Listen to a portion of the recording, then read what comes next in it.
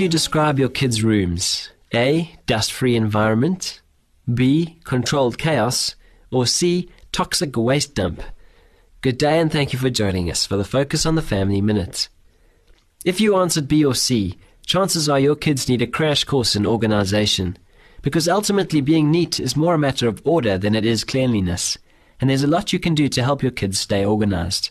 Begin by helping them set up a filing system for their schoolwork and personal papers.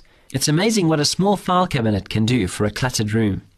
Teach them to track their schedule on a calendar or day timer and check it periodically to make sure they're keeping it up to date. Milk crates make great storage units for toys and magazines, and they stack easily in a closet. It's hard to keep a room neat when you don't have a place for everything.